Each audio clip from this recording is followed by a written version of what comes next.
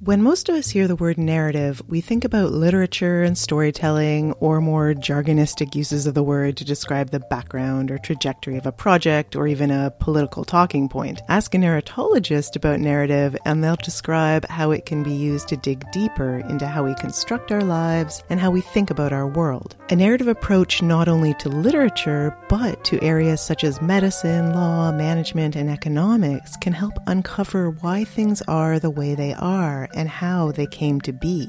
In the process, this can get us to question and change some deeply established paradigms, and can bring about concrete disciplinary, practical, and policy-oriented outcomes. Welcome to the Delve podcast. Delve is the official thought leadership platform of McGill University's Desautels Faculty of Management. For this episode, I'm your host, Robin Fadden. I recently spoke with McGill Desautels Faculty of Management professor Lindsay Holmgren, whose research focuses on narrative theory and changing the way we think about the role of narrative in several different disciplines. Her recent research paper, Narrative in the Economic Sphere, the International Monetary Fund, and the Scripting of a Global Economy, analyzes the language around International Monetary Fund policies, past and present. She illustrates the IMF's role in establishing and covertly disseminating the ideological foundations of a finance-centric, capitalist, global economic paradigm. As Professor Holmgren put it in our conversation, narrative can be understood as a way of knowing and as a way of doing things in the world. So narrative theory wants to investigate the nature of this powerful mode of human activity. That means diving into how it works and how it can be used to promote a particular agenda, to promote good or even to promote ill.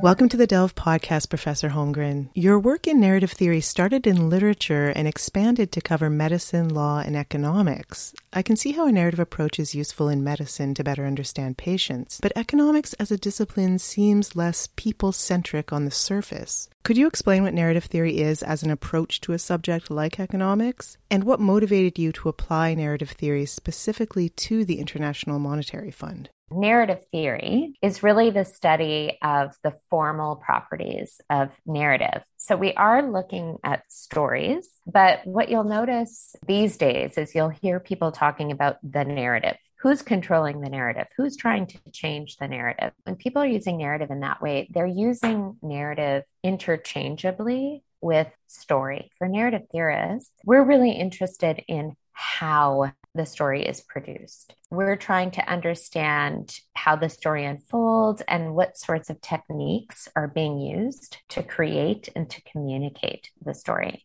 When I'm thinking about why the narrative approach is important in the context of economics, it's important that we're thinking about when people are sitting at a negotiation table, for instance, at the IMF, it's important that we're thinking about how these narratives are being constructed, how these stories are being constructed, whether it's the story that the IMF is bringing to the table, to the negotiation table, or whether it's the story that is being communicated or traces of the stories that are being communicated by the member states, by the finance ministers or whoever the representatives are at member nations, at the IMF. Narrative also explores causal relations, that is, people making sense of life events and attributing causal relationships among those events over time. Economists use scientific principles to determine causality or correlation, but most people don't. And in a broader cultural sense, most nations don't. Why should the narrative concerns of causality and time, and especially who's controlling the narrative and why, be better understood in the context of economics? In narrative theory, we're interested in real lived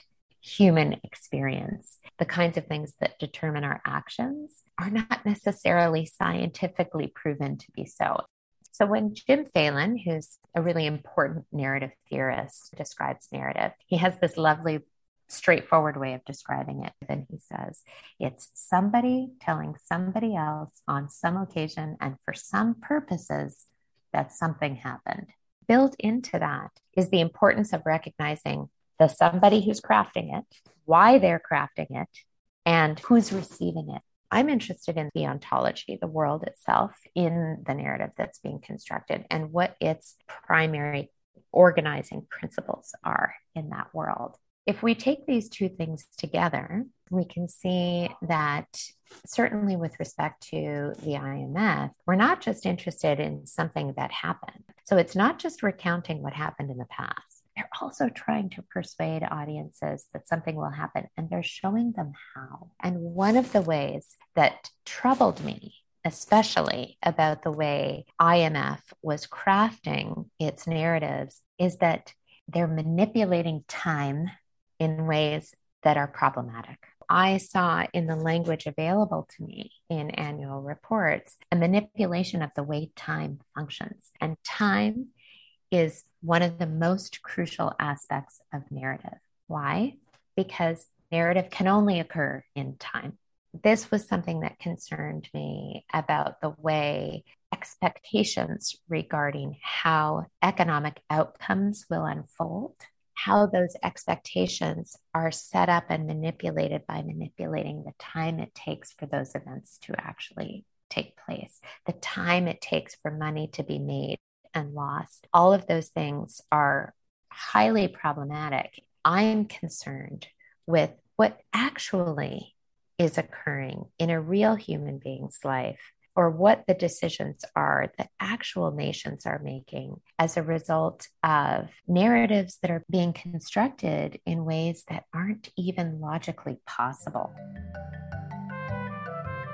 Borrowing from the IMF is a last resort for these nations. The IMF demands a particular kind of financial growth from borrowing nations, a type of growth that in fact might not support more sustainable economic models that could suit these nations better over the long term. As you pointed out in your research, the story of a nation is about its people, its history, and its systems within a nation's borders and outside of those borders, with other nations and international bodies like the IMF. So the formation of narrative is complex and specific. How do policymakers get a handle on using a narrative approach to shift governance policies, such as IMF conditionalities? When we're looking at narrative, we're looking at worlds. We're trying to understand what governs the world of the story. How do the characters in the story, if we're talking about fiction, how do the characters in the story orient themselves? What is the governing principle of this world, whatever this world is? And we can imagine in science fiction, that world can be radically different from the world that we're in, but it still has to have coherent, logical governing principles. And if we imagine a world, a deistic world in which sort of the orienting governing principle might be a god, and we might imagine a post-Copernican world in which the governing principles of that world change. All of these worlds, the governing principles of these worlds, enable the people who are making sense of those worlds to live inside of it, to function inside of it. What happens with a global financial culture is that a world that might have been governed by an array of different principles begins to be governed exclusively by a principle of finance or principle of money. And it becomes very nearly impossible for people in that world to understand a world that isn't governed by those principles. You reference the American economist Joseph Stiglitz, who in his article Globalism's Discontents points out that the English, Western, privileged laws of economics were considered universal by the IMF. The IMF wasn't taking the difference of nations into account with its one-size-fits-all monetary model. I was looking at what he was doing there and how he was narrativizing the relationship between enormous economies and less developed economies. It occurred to me when I read that for the first time that I thought, this is a space for narrative theory. I want to parse how he is understanding the relationship, not just between these two worlds, which can be understood as both part of the same global economy, but distinct economies and radically different economies. So I started investigating the relationship between economists who had been interested in the storied nature of economics and what narrative theorists particularly could offer to that enterprise. Could you provide some background on how the history of the International Monetary Fund contributes to its current limitations in being able to view nations as idiosyncratic? It's basically a club. And almost every country on the planet is a member of this club. It was formed in the post-war context following the Second World War in 1944, basically in the Reconstruction era, the post-war Reconstruction era, at the United Nations Monetary and Financial Conference in Bretton Woods. At this conference, the IMF and the World Bank were formed.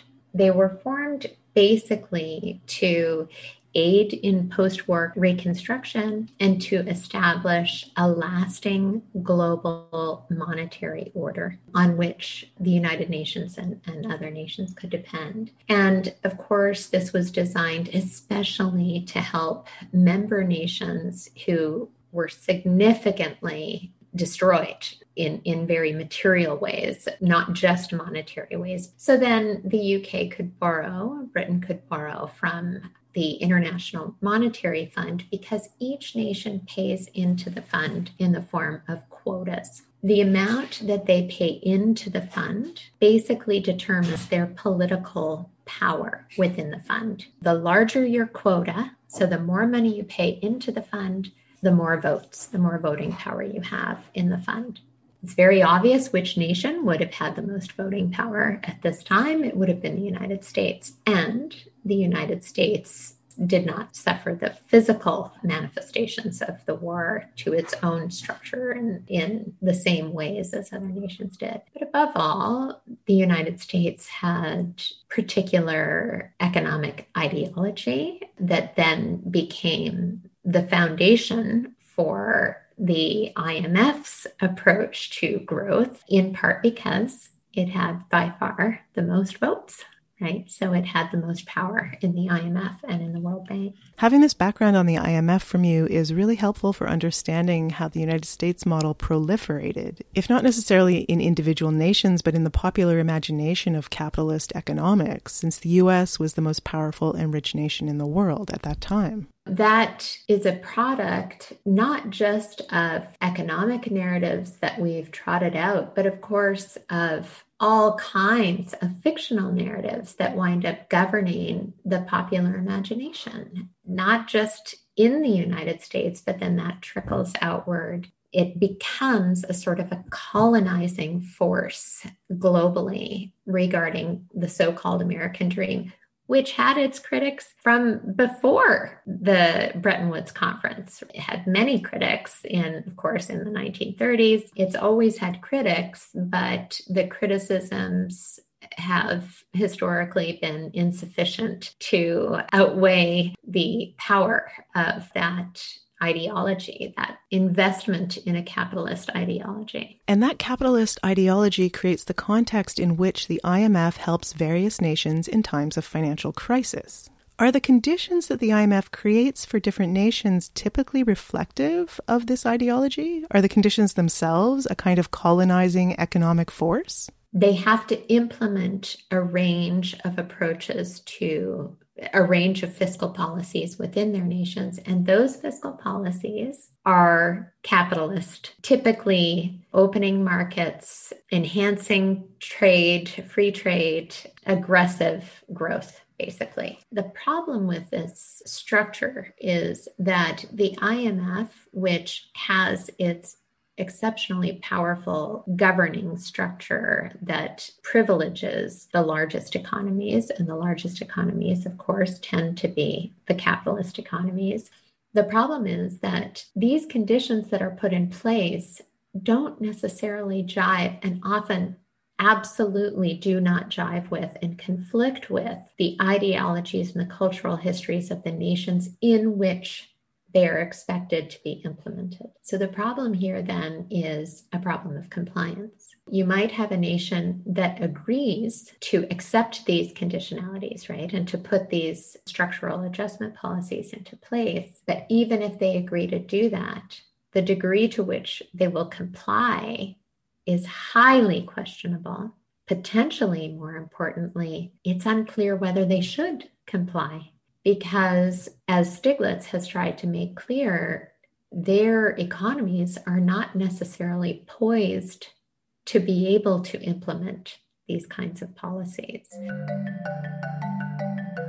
In your paper on the IMF and narrative theory, you write about Julius Nyerere, the former president of Tanzania, and he was concerned about how money was becoming what you call in the paper the orienting referent of the world, whereas he championed an orienting referent that was social and human-centered in how it addressed national growth. A nation's governing principle or orienting referent seems like it would be difficult to change since it's so embedded in a culture, and yet globalism has changed the orienting referent for many nations, and in turn it's also affected the broader culture of those nations. The danger of an orienting referent is that often it's invisible to the people who are organized by it.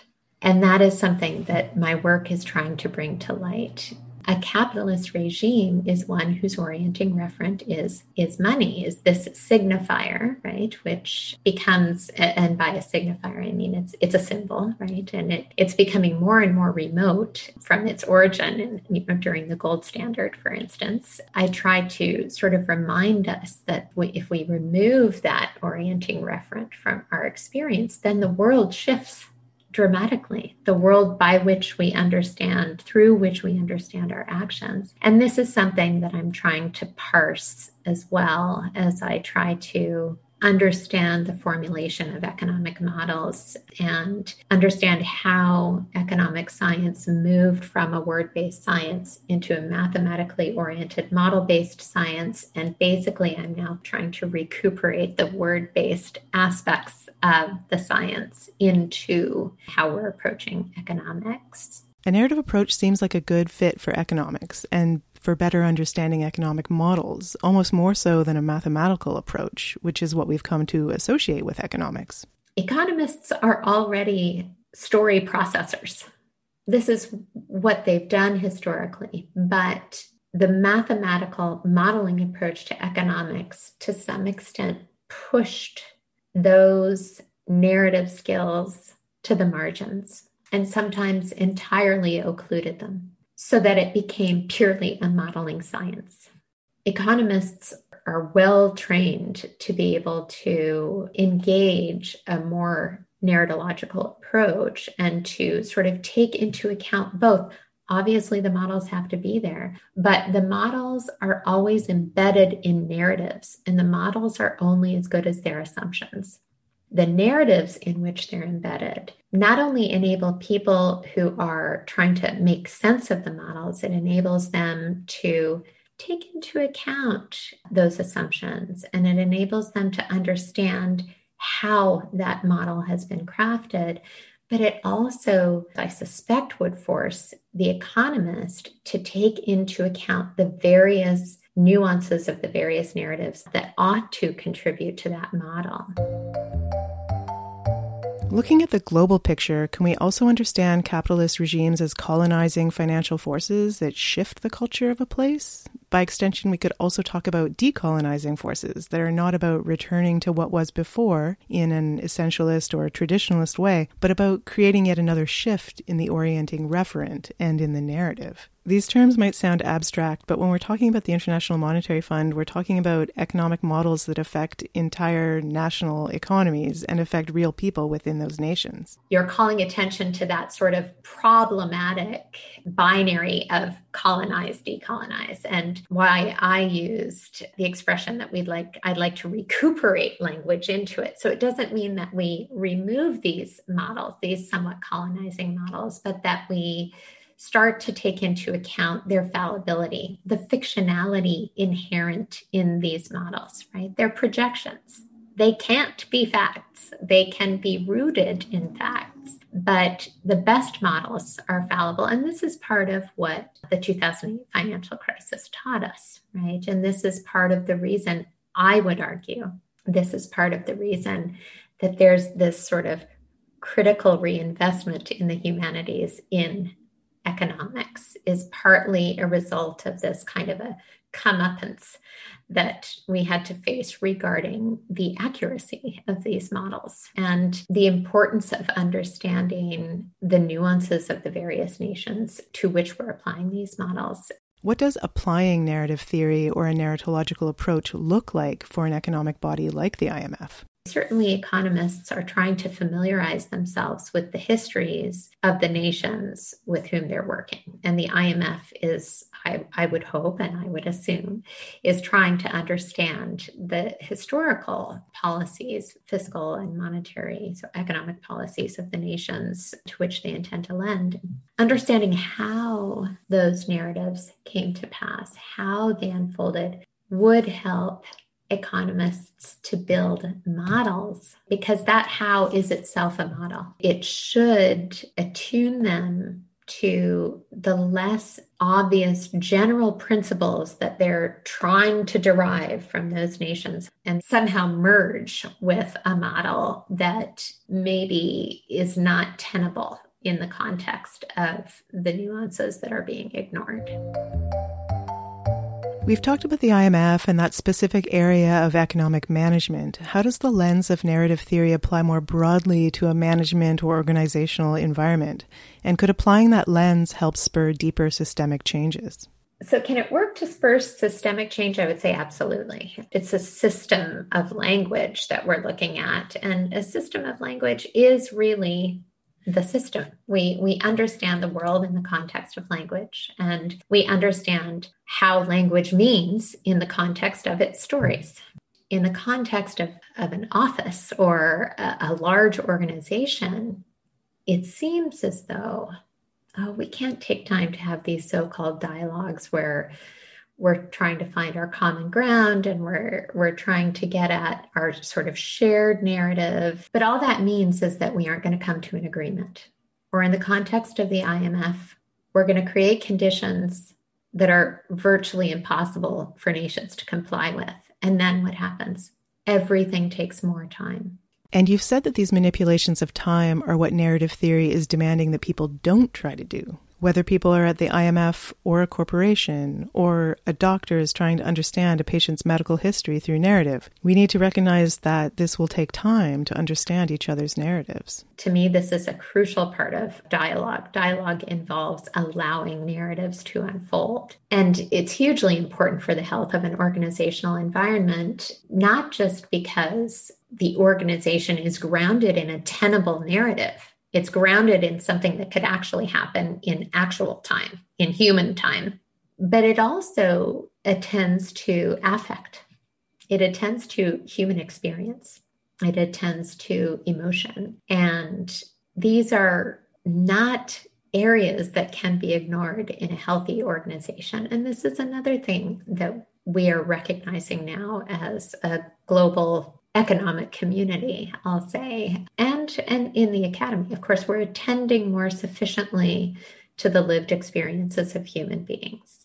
And these lived experiences are what enable formerly marginalized groups to be taken into account, right? Without the recognition of discrete narratives that individuals experience, different narratives that individuals experience. People of different races, of different ethnicities, women who are pregnant, people who identify differently. These are all part of lived, embodied human experience. And these lived experiences do not necessarily fit into any nomothetically driven models. In fact, it is this sort of human desire to force things into models that causes these uncomfortable positions to be forced upon individuals who can't embody them.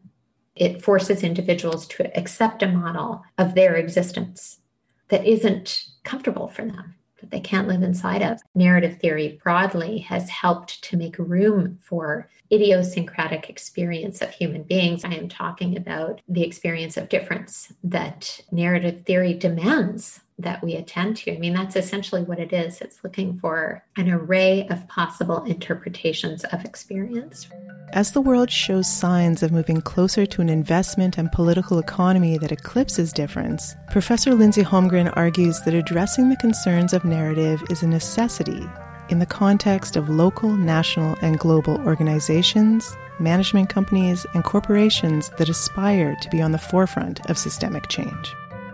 You've been listening to the Delve podcast. Delve is the official thought leadership platform of McGill University's Desautels Faculty of Management. I'm Robin Fadden, your host for this episode, and our guest was Professor Lindsay Holmgren. You can find out more about Delve at delve.mcgill.ca on Facebook, Instagram, and LinkedIn, and you can subscribe to the Delve McGill podcast on Apple Podcasts, Spotify, and other podcasting apps. Thanks for listening.